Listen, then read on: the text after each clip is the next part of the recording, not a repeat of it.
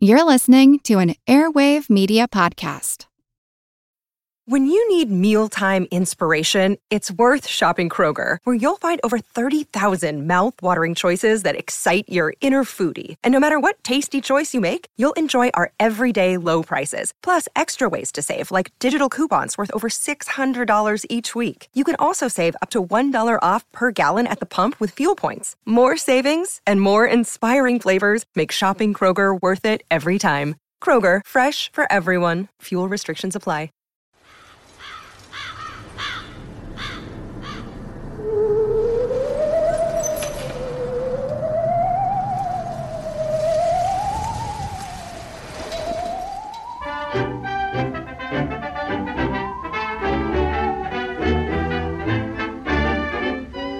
Hello and welcome to Attaboy Clarence, episode 13. Nice to see you all. I think I've fixed the sound issues this time. Should sound a little less chamber pot.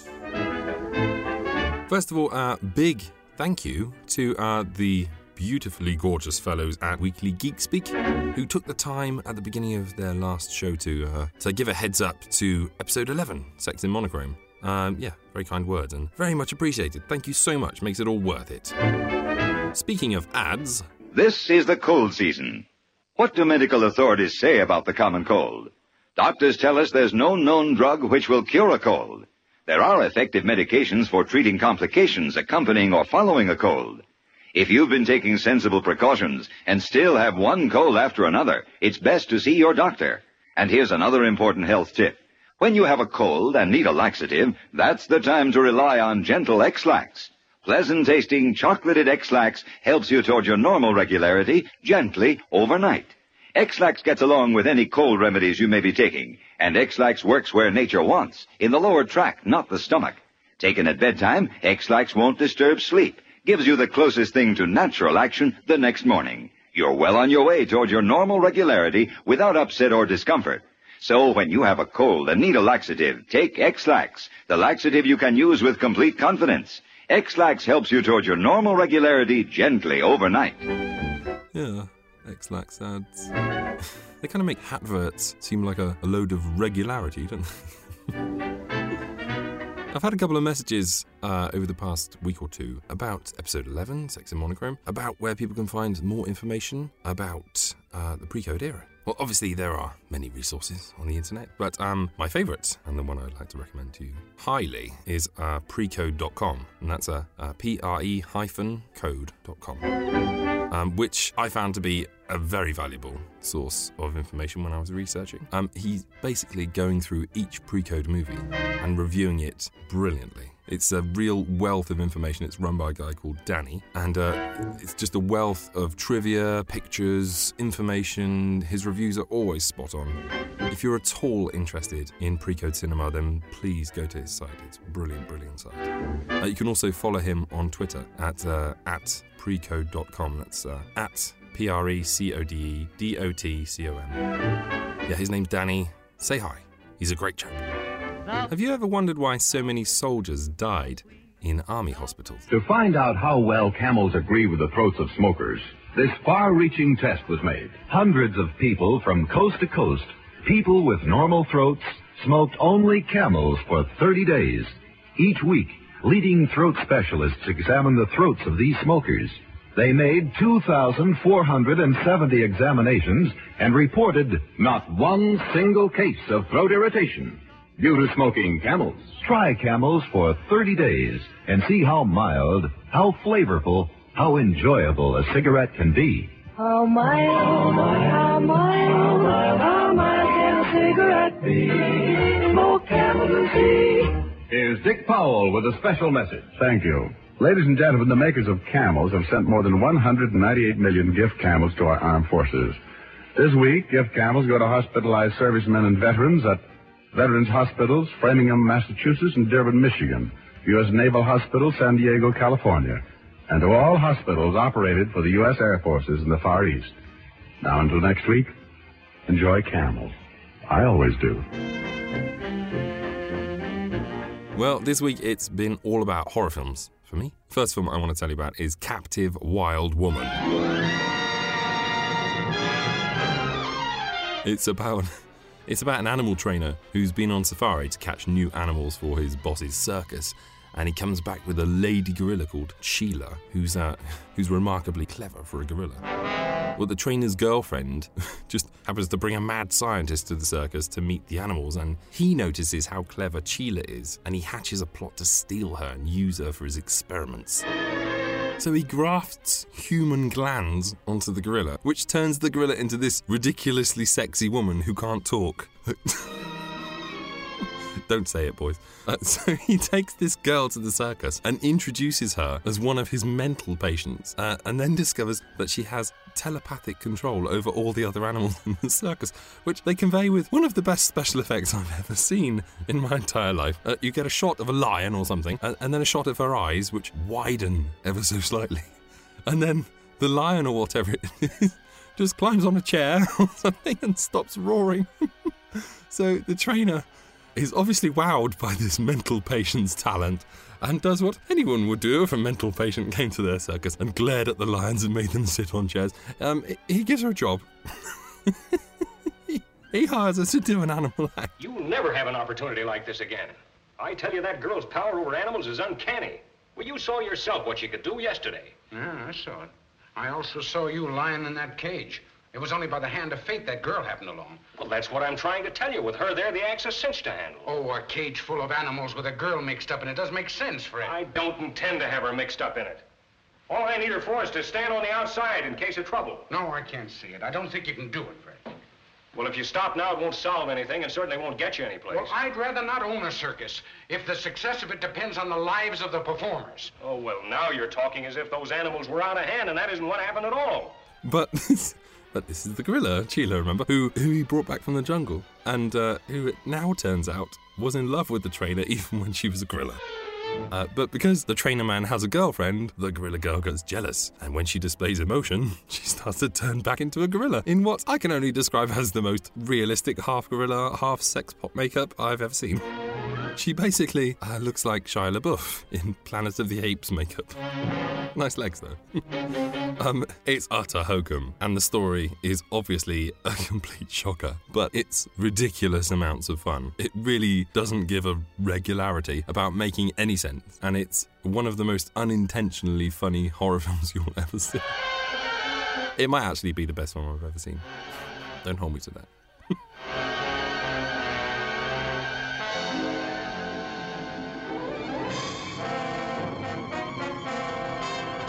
Second film is called The Man They Could Not Hang from 1939.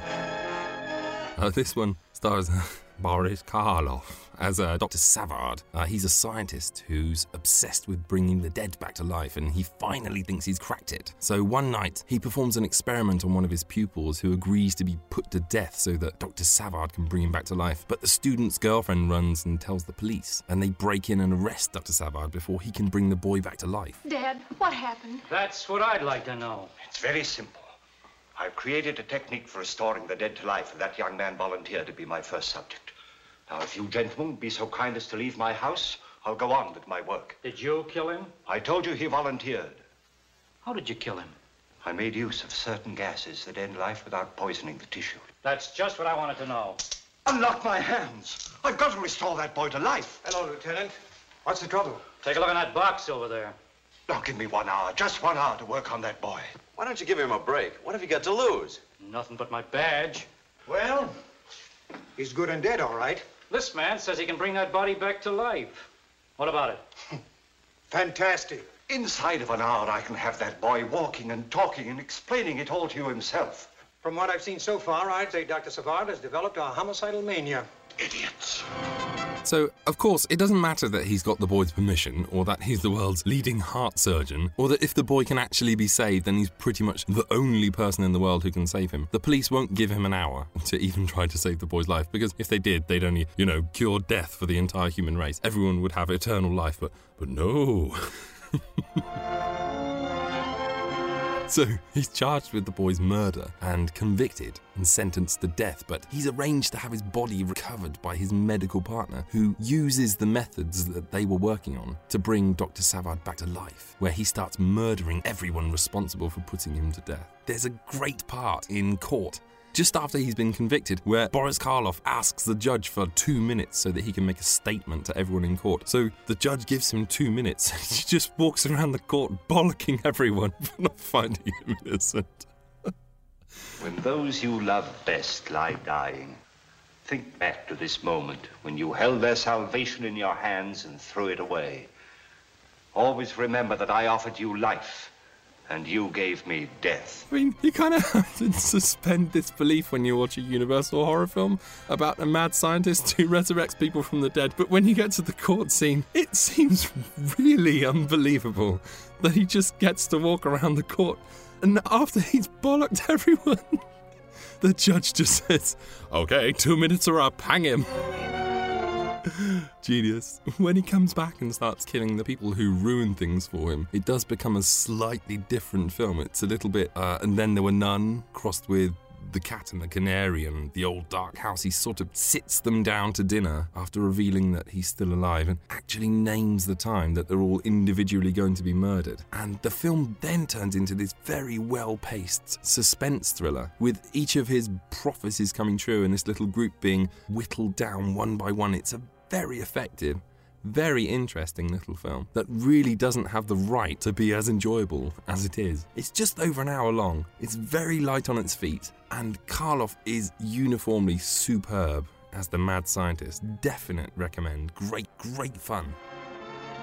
Interesting note, the machine that Boris Karloff's character invents in the film, which is basically a big pump that keeps the heart and the lungs beating and breathing on his dead subjects while he works to bring them back to life, was pie in the sky when the film was released. It was the dream of a madman. But staggeringly, years later, the concept was put into practice and became known as on-pump surgery, where the heart would be disconnected from the patient and connected to the machine so that it could be worked on by the surgeon, who would then disconnect it and reconnect it to the patient. So while this was the stuff of fiction in 1939, it was a remarkably far-sighted theory to have had.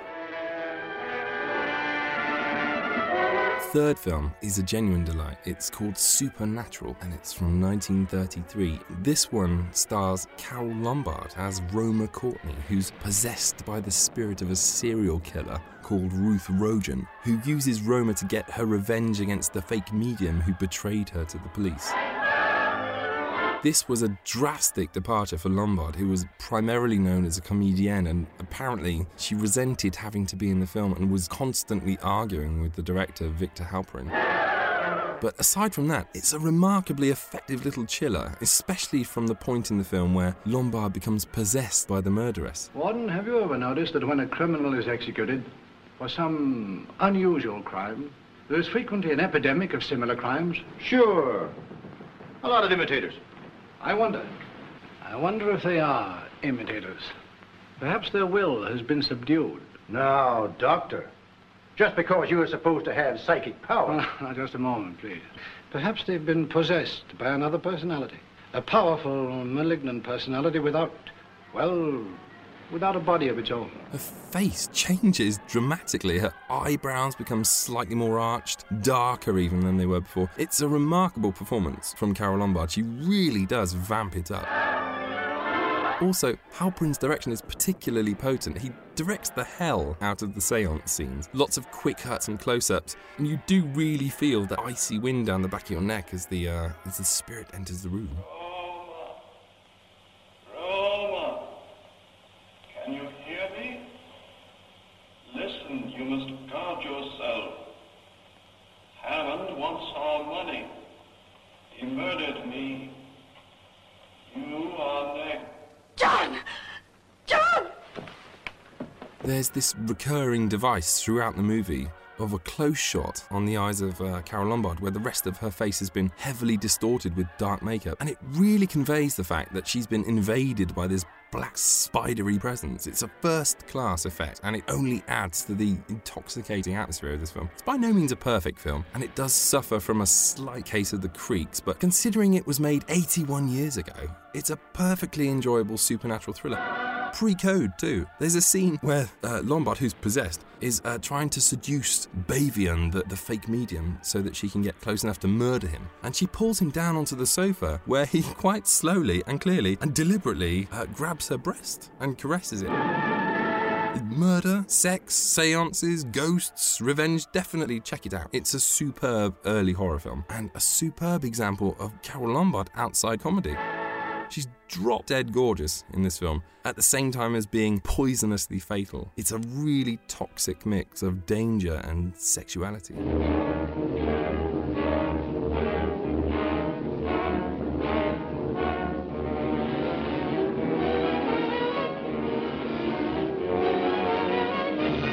Perhaps the crown jewel of the films that I want to tell you about this week, though, comes from 1945, and it comes from Britain, and it's called Dead of Night.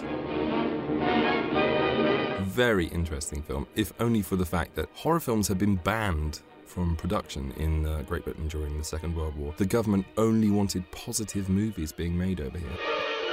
4 directors directed this, Cavalcanti, Charles Crichton, Basil Dearden and Robert Hamer. They all take a section each. This is a portmanteau horror film, a bit like Creepshow, in that there are a few stories all sewn together with an overarching narrative.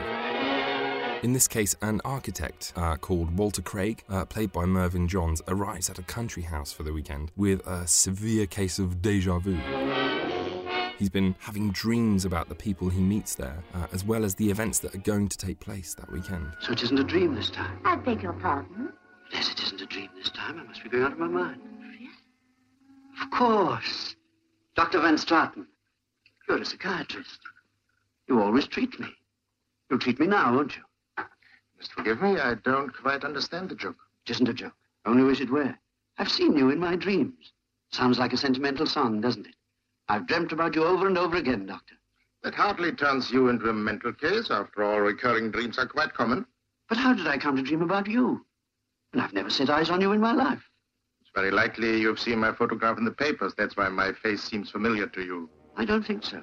They all think it's pretty odd that he not only knows all about them, but everything that they're going to say. And because he's obviously in the middle of some supernatural experience, the assembled guests decide to recount their own experiences with the supernatural. And their 5 stories are the short segments that make up the main film. The first of these is a very chilling little tale about a racing car driver who's in hospital after a crash. One night he wakes up and notices that it's daylight outside. He goes to the window and looks down, and below his window is a hearse. The driver looks up and says, "Just room for one inside, sir." Anyway, he goes back to bed and thinks nothing of it, until the day he recovers and leaves the hospital, and outside... Well, I'm not going to spoil anymore because it's a very wicked little tale that will stay with you, I guarantee, but it's a strikingly brief little sequence. The whole thing can't be longer than about 7 or 8 minutes, but it's a real gut-punch opening to the film that has this strange and quite necessarily disorientating effect on the rest of the film. The next story comes from the youngest guest, played by Sally Ann Howes, who would go on to play Truly Scrumptious in Chitty Chitty Bang Bang years later. Her little tale is about the time she went to a fancy dress birthday party at a stately home where all the children took part in a game of hide-and-seek. Got you! It's all right. I'll go quietly. Shh! Now, I'll stop here with you. When somebody else finds us, they pack in too, like sardines. Oh, it's cold in here. Colder? That better? Mm. It's no mortal cold, Sally. It's a cold from beyond the grave. What are you talking about? Believe it or not, this house is haunted. Well, she finds a great hiding place in a little room at the end of a staircase where, oddly, another child is hiding. The weird thing is, though, that this other child, whose name is Francis, seems to be frightened of being found by his sister, Constance. She hates me. She said she'd like to kill me. It's another brilliant little story, rather more like an urban legend than a straight ghost story. And that's what makes this film so unique. Later portmanteau films seem to stray towards stories that had a cliched narrative arc to them, whereas Dead of Night stories all seem more like campfire tales, more like snapshots than extended narratives. They're more anecdotal, and as a result, a lot more terrifying than 90-minute ghost stories because they get to the point so quickly and they always end with a chill instead of a resolution. Doctor, may I hope that you'll be able to explain to me a happening which, put it mildly, has always puzzled me. It started a few weeks after we'd become engaged. It was April the 9th, to be exact. I remember the date because it was Peter's birthday.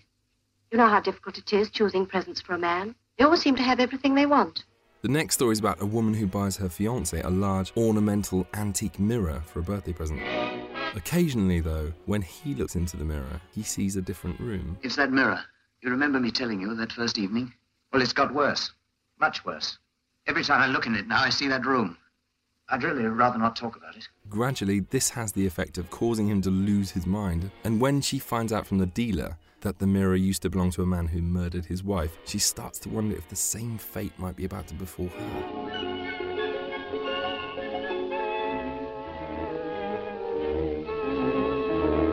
We then go to a lighter story about two golfers who are both in love with the same woman and decide to play a golf match to decide who wins her hand in marriage. We can't go on like this, old man.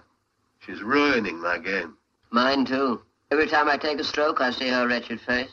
I keep on hearing her tiresome voice, just as I'm swinging. They'll be raising our handicap soon. Yeah. She must choose one of us. But there's nothing to choose. We're both as good as Bobby Jones. Very nearly. Wish you were dead, old man. We're just as good if you were. George, I've got it. What?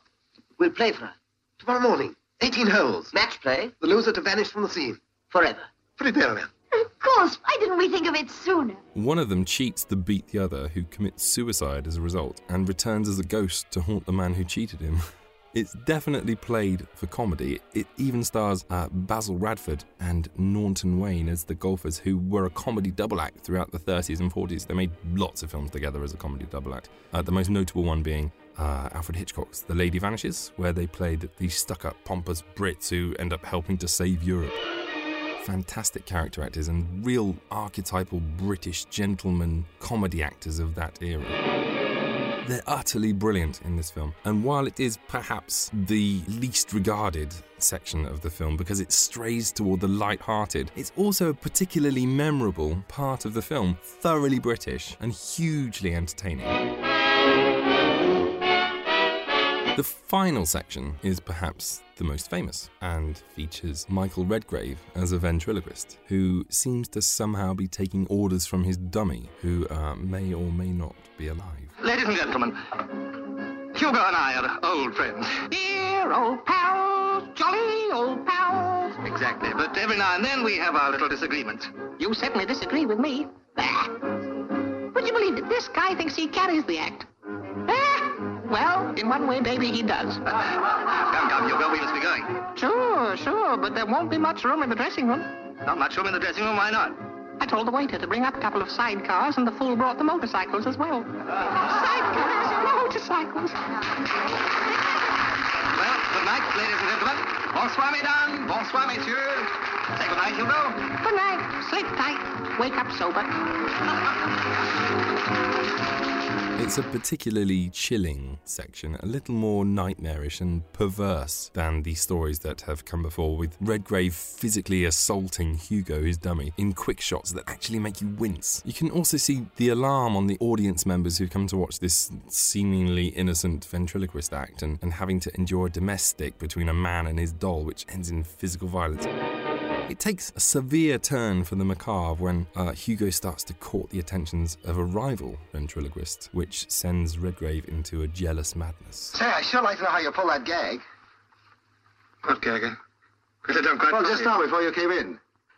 You know, for a moment, I could have sworn it was the dummy speaking. And me, a pro. What did you say? Oh, no, don't let's start that all over again. About you and him? Oh, yes. But you know that. You wouldn't ever do that, would you? Do what? I don't get you. Do what he was asking. Say, you nuts or something? How in heck could I team up with Hugo? He's yours, isn't he? Yes, that's right. He's mine. What kind of a heel do you think I am anyway, that I try to steal another guy's act? Now, please don't misunderstand me. I don't distrust you. It's just that you don't know what Hugo is capable of. It was actually remade as the film Magic, starring Anthony Hopkins from 1978, directed by Richard Attenborough, to great success. But it's a very chilling section here too, and it's sort of become infamous over the years. The final shot of Michael Redgrave as he sits in bed, having been completely taken over by Hugo and talking to his rival without his lips moving, is blood-curdling. Why, hello, Sylvester. I've been waiting for you.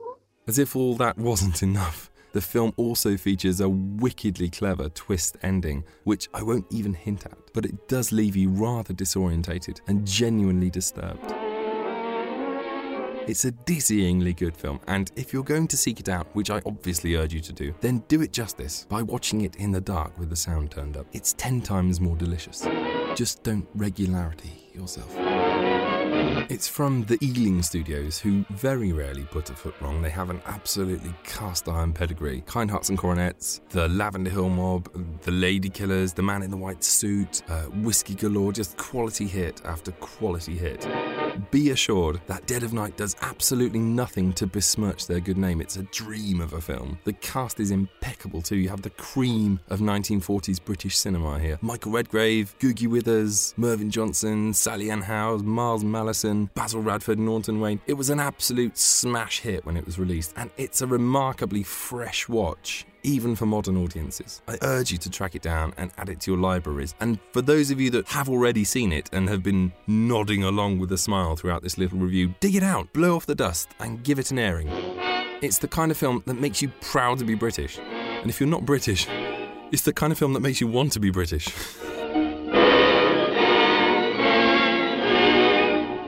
Radio play for this week is, of course, A Dark Tale. I'm not actually going to tell you too much about this radio play. I think that not having any preconceptions about it will benefit your experience of it enormously.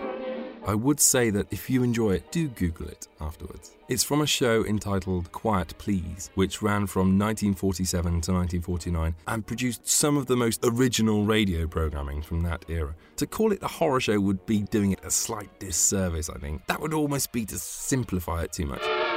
It's probably better to think of it as a dark fantasy show. It produced everything from straight horror to black comedy to surreal thrillers. One thing it never did, however, was compromise on quality. It only ran for 2 years and it never really produced a dud story. It also created its own metafiction, which ran throughout different stories at various points in the series. It was breathtakingly clever stuff. I've picked perhaps its most famous story, a disturbing little tale entitled The Thing on the Forble Board, which is best experienced with the lights down low and the headphones up high.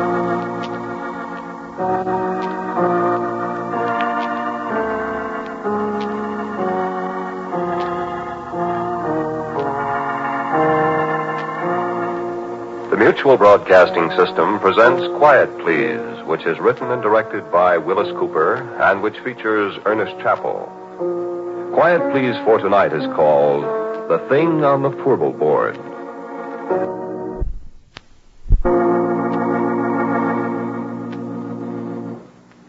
Me, I'm a roughneck. Well, I was a roughneck, 20 years ago. A little too old, too slow now. Besides, I got $1 now. I don't have to be a roughneck, you see. Married, got a nice home. Had to meet my wife. Hey, Mike. Her name's Maxine, but she likes to be called Mike. Mike! I guess she's busy out in the kitchen someplace. Besides, she doesn't hear very well. Shame, too. She's so pretty and everything. Well, you'll meet her. Sit down. I was saying I was a roughneck. Well, no, that doesn't mean exactly what you think it means. A roughneck is an oil field worker, specifically a guy in a drilling crew. Call them roughnecks like you call a section hand on the railroad a gandy dancer, a garage hand a grease monkey. Same time you work around a drilling crew for a while, you're going to be a roughneck in every sense of the word, boy. A derrick floor or a forble board's no place for a guy with a bow tie. Because when you have to fool around with drilling holes that go farther down the ground than it is from the top of Pike's Peak down to sea level... Yeah, sure they do. The time I was a roughneck, we'd got this one well down to 7,313 feet. That was a record. But last May, Pure Oil brought one in out in the Natrona Valley in Wyoming at 14,309 feet. That, friend, is almost 3 miles. Quite a hole, that, huh? Sure, I don't think there's an oil man in the world that don't wonder one time or another what's down there, besides rock and oil and gas. Oil that's made out of trees that died 20 million years ago. Oil that's made out of dinosaur bones. Oil that's maybe made out of the flesh and blood of men, maybe, that beat each other to death with a stone axe, ate saber-toothed tiger for lunch. Yeah, I get to wondering. You look at the cores that come up from way down there, and sometimes the little shells, trilobites mostly, that was alive when Manhattan Island, where New York is, was under half a mile of ice. We found something once, me and Billy Grunwald, and something found us. I'll tell you about it. We were down to around 5,400 feet. We'd set casing. We began to get water, so we had to stop drilling and cement off. Well, you see, when water begins to seep in the hole, you pull your drill pipe, then you let down a cementing shoe inside the casing, and you plug up the bottom of the hole, casing and all, with quick hardening waterproof cement. Then when it's hard, you drill through the cement, go on down, and the cement outside the casing at the bottom keeps the water out. Well, we had the drill pipe all pulled and racked. The cement was setting, see, so we was shut down, waiting for it to harden. We'd been coring just before. Well, you see, a core drill is hollow, and as the bit digs down, it stuffs the drillings up inside it, so when you pull it out, you got a sample of the kind of stuff you're going through. And a geologist can tell a lot from that. So there's nobody around the rig except me that night. The rest of the crew's going into town. I was toasting some pork chops over the forge for my supper. I heard a car pulling up. Look out, it's Billy Grunwald, the geologist, and I give him a hello. Hi, Billy. Come and have a pork chop. Hi, Porky. Where's everybody? They all went to town. I'm the whole crew.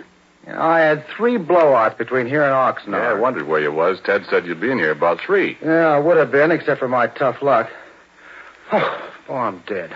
Yeah, hungry? Starved. Yeah, I got 7 pork chops.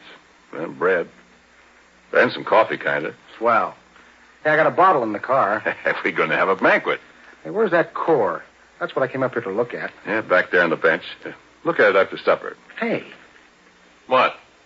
Didn't you say you were all alone here? I thought I heard somebody talking.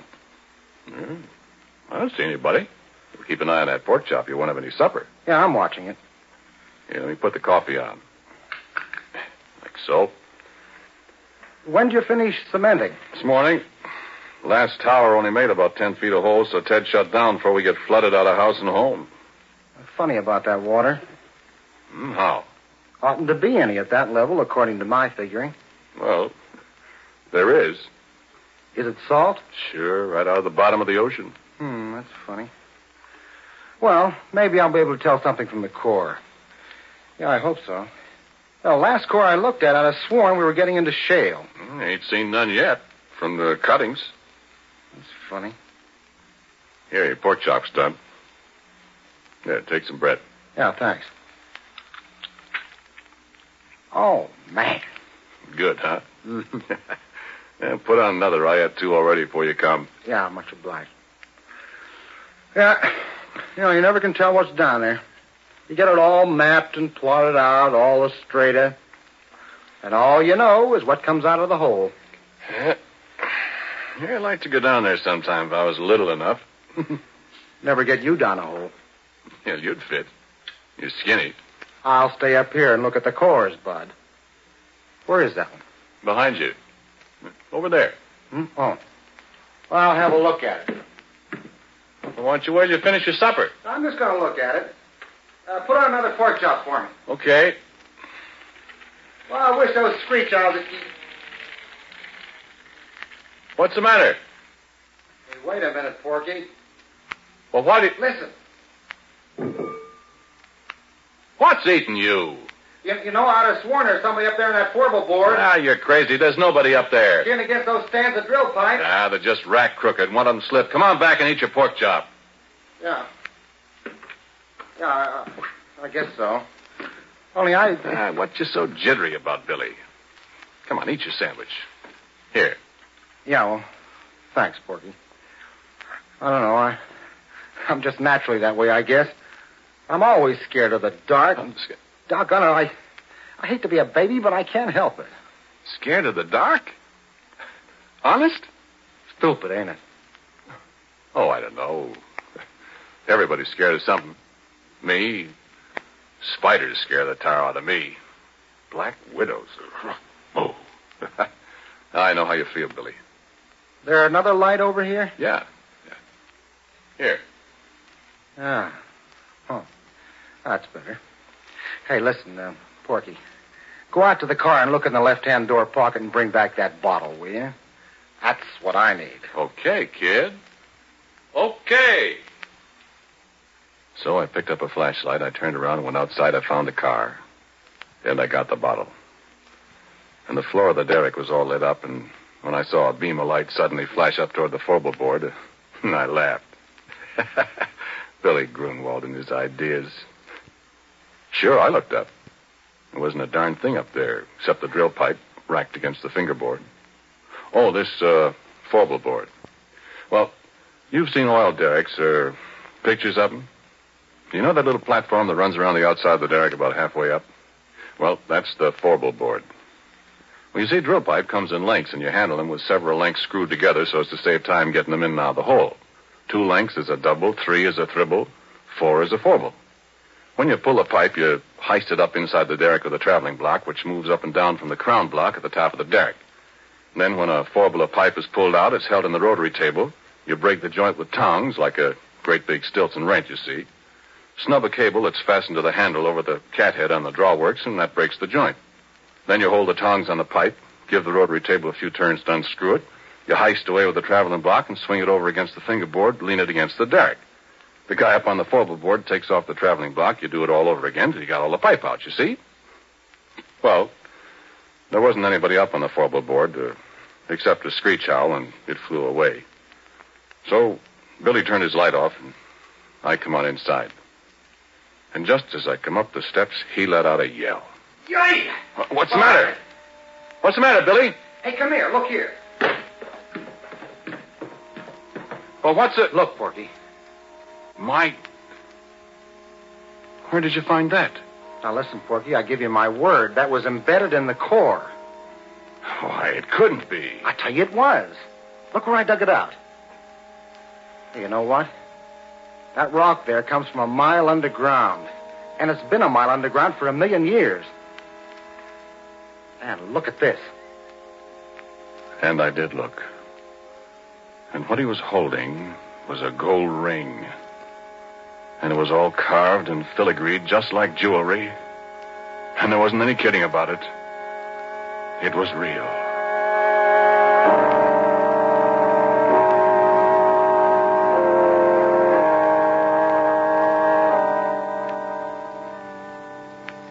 No, wait a minute. Hang on, I ain't done.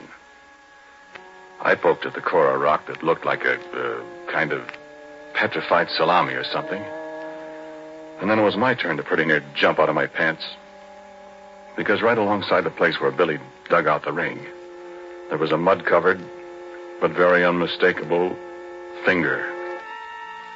I picked it up, and it was cold, and it was heavy, and it was solid rock.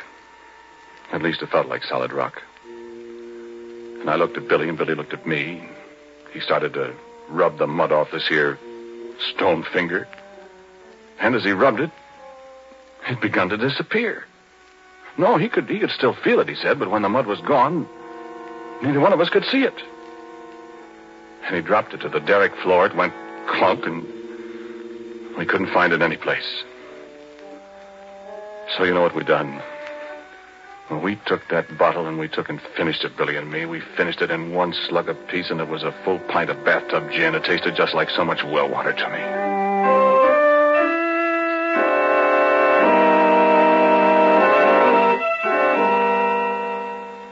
And then we sat down on the derrick floor and we looked at each other. We didn't say a word.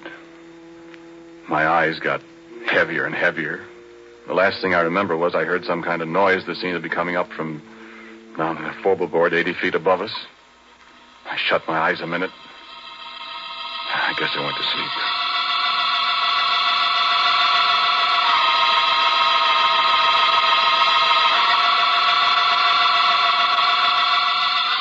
And I had awful dreams. Black widow, spiders crawling all over me with gold rings on their legs. Things I could hear, but I couldn't see, up on the forbel board. Billy Grunwald climbing up the ladder outside the derrick in the moonlight. Faces looking at me, and I couldn't figure out who they were. Then I was waked up by a horrible scream, The crash alongside me that shook the whole derrick. I opened my eyes to see Billy Grunwald lying on the floor 2 feet away with a broken neck.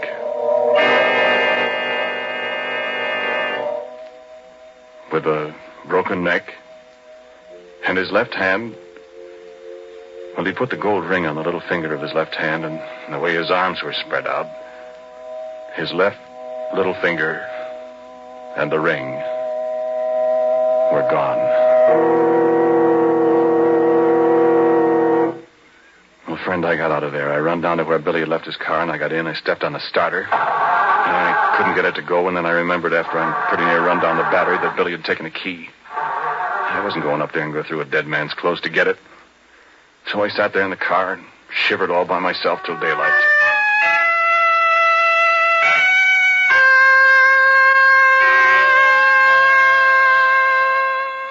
And then Ted and the crew came.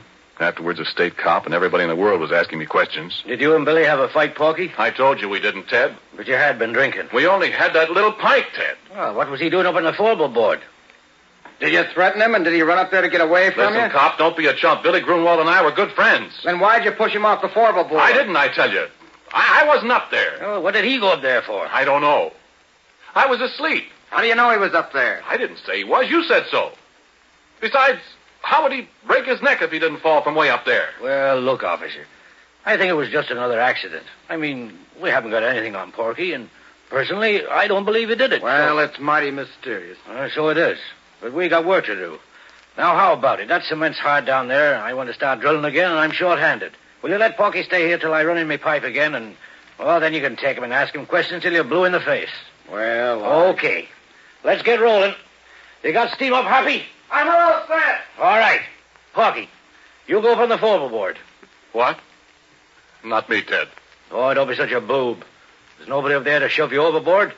And you can put a safety line around you if you want to. And besides, you're getting paid to do what you're told. I've lost too much time already. Come on, get going.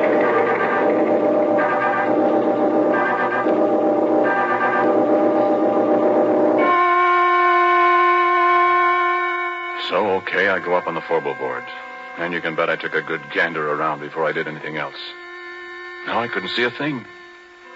So I signaled to the driller to let down the traveling block, and he did. Came sailing down from up above.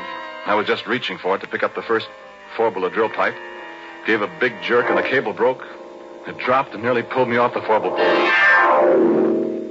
And it landed right on top of Ted. And if you have any idea what a guy looks like after 2 tons of metal land on him from 80 feet up, yeah, you keep your ideas to yourself.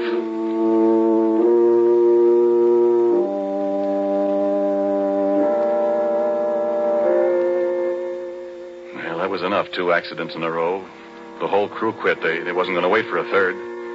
And it was Ted's money that was paying off. There wasn't any more, and as far as I know, the abandoned derrick is still there. And that was 20 years ago. Oh, I forgot to tell you something.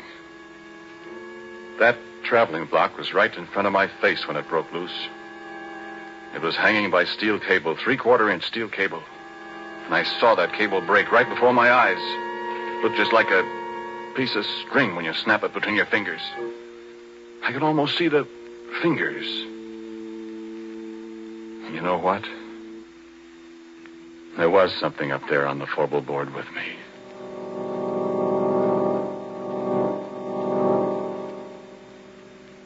And so a couple of days later I came back. I don't know if there's anything in the world as desolate, as dismal, as dead-looking as an abandoned oil well rig. There it stands like a skeleton off on a deserted side road and the bare yellow hills surrounding it, and it's the deadest thing you ever saw. I sat in my car for a long time looking at it. Everything was just the way we'd left it. I looked into the floor. The smashed traveling block was there alongside the rotary table. There was a little mutter of steam from the boiler. That was all. Then I heard a tinkle of something as it hit the ground alongside me. I looked around. There wasn't a soul in sight. But at my feet was the gold ring that Billy Grunwald and I had found in the core of rock that came from a mile underground and from 1,000,000 years ago in time.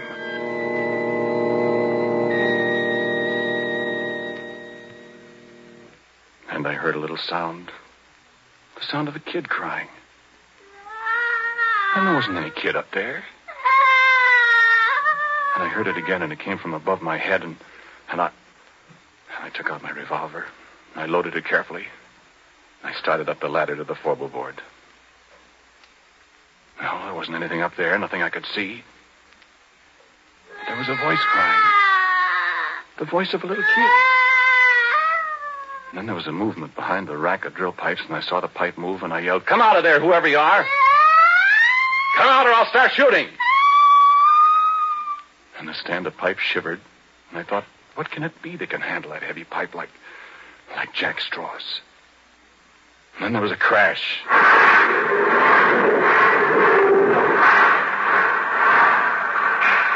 The whole stand-up pipe fell over, and I just got out of the way in time.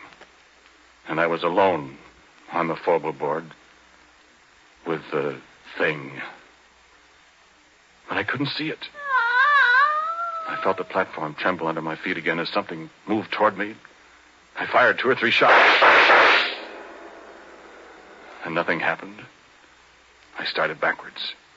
I knew it was following me because I could hear it meowing like a cat. My feet tripped over something. I saw it was a big can of red lead that somebody had left up there.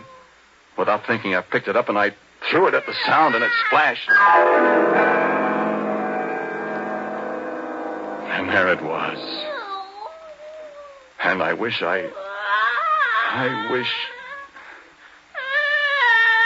face of a little girl, frightened, crying with hunger and terror. Hands like a human being, and a finger missing from the left hand. And the body. Well, I'll tell you about that. I told you how I'm scared of spiders. But I knew where it came from. It had come from the bowels of the earth, come riding up on the drill pipe as we yanked it out of the well. Come to an alien world, and was lost. It stood there dripping with red paint, blood red from head to foot like some horrible dream. And it put its hand on my arm. Its hand was stone. Living, moving stone. And it looked into my eyes and mewed like a lost kitten.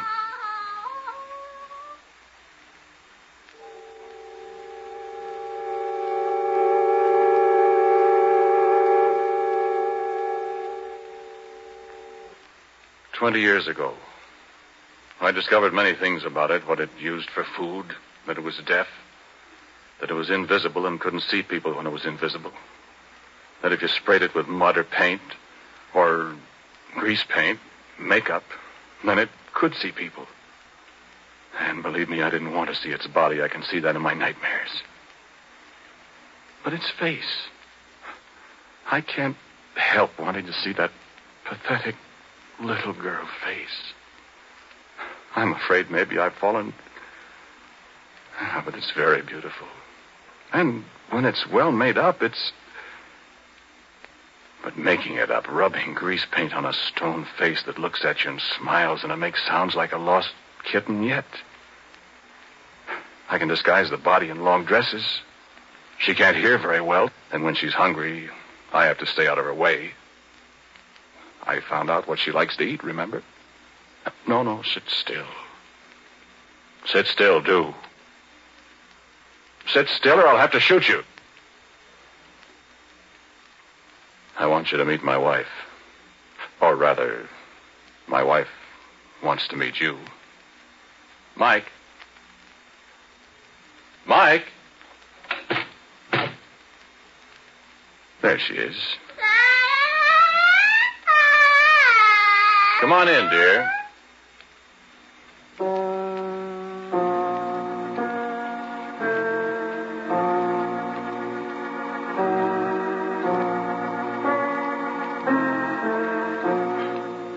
The title of tonight's Quiet Please story is The Thing on the Forward Board.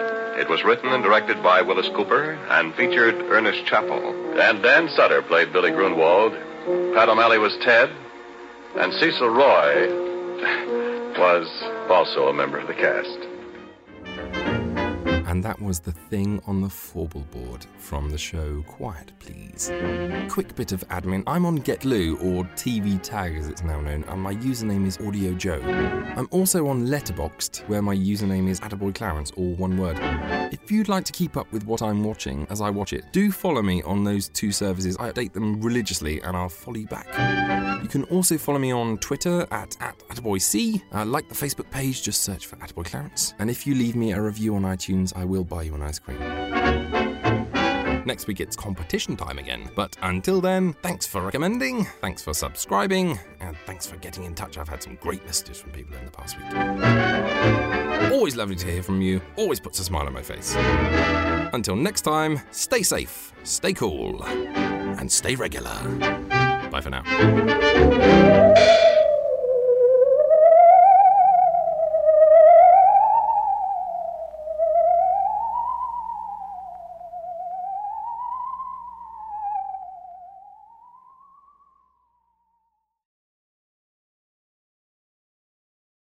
As a long-time foreign correspondent, I've worked in lots of places, but nowhere as important to the world as China.